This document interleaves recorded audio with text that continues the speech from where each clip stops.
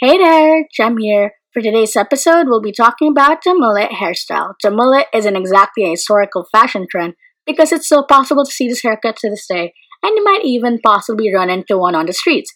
If you aren't familiar with the hairstyle, the mullet style consists of hair that is typically cut short in the front and sides of the head and kept long in the back. The name itself, though, wasn't coined until 1994, crediting the Beastie Boys' 1994 classic mullet head for common popularization. Famously described as being business in the front, party in the back, it had its biggest moments in the 1970s and 1980s when many famous musicians like David Bowie and Paul McCartney started wearing them. Of course, men aren't the only ones who have rocked the style. Scarlett Johansson and Rihanna have both sported the look.